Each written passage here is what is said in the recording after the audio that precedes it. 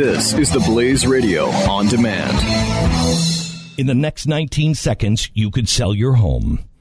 Okay, it's not going to sell your home, but you're going to take a big step toward getting it sold. Go to realestateagentsitrust.com and find an agent selected by my team, a professional who shares your values and speaks the truth. Sell your home fast and for the most money.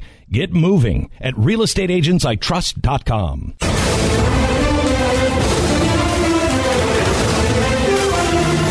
We met this man last week at the Liars or Liberty Museum event, and a man showed up who was just a fantastic guy. Yeah. His name is Chippy, and he is 101 years old. And, still totally sharp, completely there, able to walk around, completely mobile. He's going to Japan or something on a trip soon. Anyway, he was born in 1915 when Woodrow Wilson was in office. And he shared his childhood memories and described how the crash of 29 formed the basis for the reasoning of how he lived the rest of his life. I think we can all remember that. Wow. Oh, sure. Well, I think not us, but you certainly do. But here's the discussion between Glenn and 101-year-old Chippy last night. I have the absolute privilege to sit with Chippy, who is 101 years old. That's born correct. Born in 1915? May 24th, 1915. And as you know, Greg, President Woodrow Wilson was president at the time. Yeah. Okay. So Chippy is down for our museum. Used to watch the show on Fox. Used to watch my show on Fox. Oh, and then absolutely, from way back. Yeah. So I was strangely on his bucket list. Greg was. And he is down for the museum. We're going to have dinner tomorrow night together. Great. And he went on the tour. And I want to ask you your earliest memory of America. What do you remember the Roaring 20s? You have to. Yeah. Oh, do I remember the Roaring 20s? I certainly do. But you remember the crash of 1929? The crash of 1929 formed my basis for the reasoning of how I spent the rest of my life. As I was telling you, Glenn, I say I was born in the hearth of adversity. At the age of 12, when the crash was 1929 and 30, okay? So I was 15 years old, and the imprint that it put on my life and the values that it set, as I stated, if you don't know austerity, you only know half of life. And unfortunately today, I hate to say it, but young people think everything is okay. It isn't. Austerity is the basis of understanding that there's other things in life, and you have to work for them. And that was part of my philosophy of who I am today and what I've done. When the crash happened, because the Roaring 20s, because at the beginning of 1920, almost nobody had a car, nobody had refrigeration, nobody had lights. By the end, refrigeration, cars, lights, radio.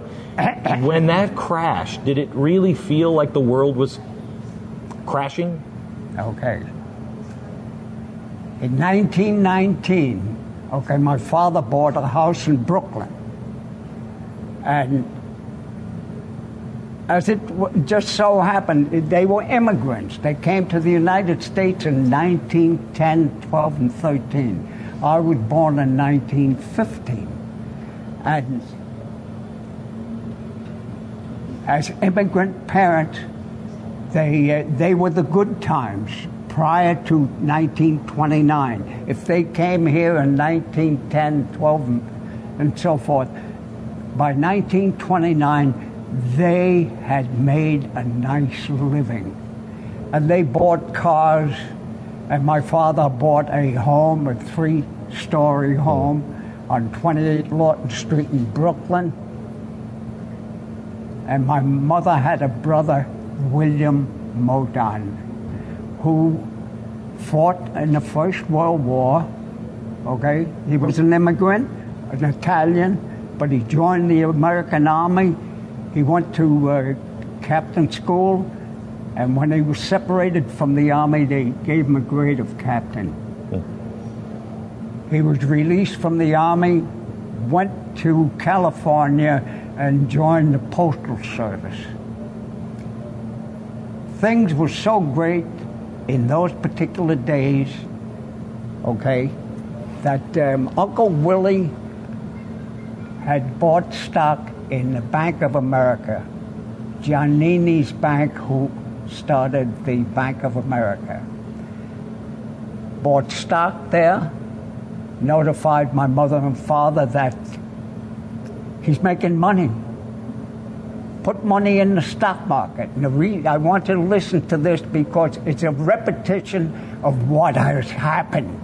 You asked me a question, and it shows exactly that life repeats itself. Uncle Willie, calling my mother his sister, put money in the stock market. Where? The Bank of America. Giannini, of course, an Italian, that was the thing. Right. That was the best thing to do, okay? So I would say that Pop, at that point in time, after having worked for about 10 years, he was not a cobbler. He worked for I. Millet shoes, French lady shoes, okay? And they had nice jobs and nice income. I would say that they invested $5,000 on the advice of Uncle Willie. Okay? That was a lot of money. $5,000. But mind you, 10 years he was working, and right. How much was in those days you saved your money, right. You didn't spend it. How much was a car?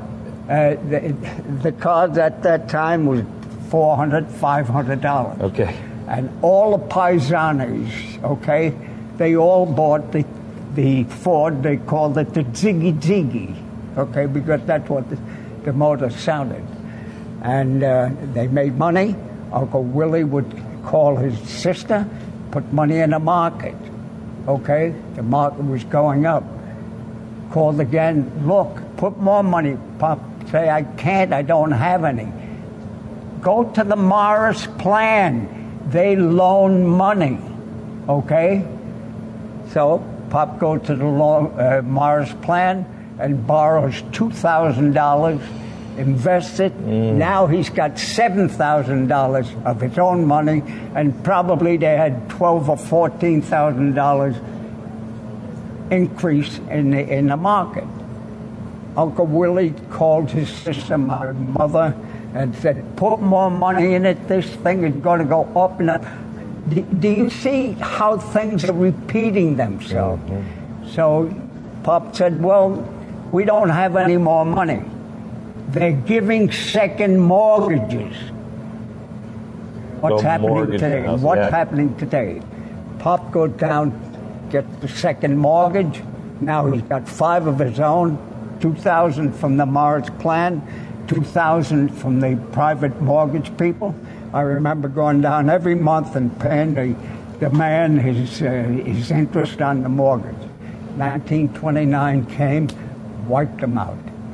Okay. At that point in time, as I say, my father was working for I. Miller. At that point in time, the Campo Shoe Machine Company, which was one of the first automatic machines that would make shoes, okay? Pop lost his job. I always related that aspect of the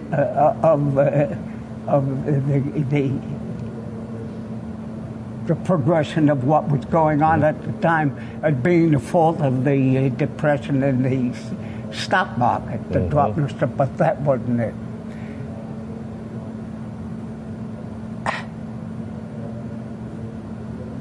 I remember my father, and after that happened, it was very hard.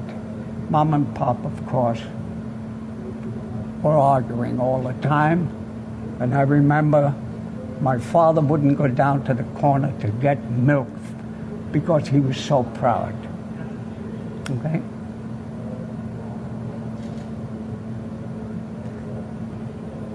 Going back to my childhood, my mother and father were Italian immigrants. When I was born, and I have the empathy and the sympathy for what is going on today, people that, immigrants that don't speak English, put me in kindergarten. How I learned how to speak English, I really don't know. And there are two things that impress me as I look back at my life. I was always a slim, short, young kid, okay? My name is James Silvio Quaresima. The Quaresima starts with a Q, okay? And the teachers at that time would line the children, the students up according to alphabetical order so that they could call Adolf or James, or depending on where the letter of his last name was. So here I am, and this does make an impression, I think, on self-consciousness, if you want to call it that. In the next 19 seconds, you could sell your home. Okay, it's not going to sell your home, but you're going to take a big step toward getting it sold. Go to realestateagentsitrust.com and find an agent selected by my team, a professional who shares your values and speaks the truth. Sell your home fast and for the most money. Get moving at realestateagentsitrust.com.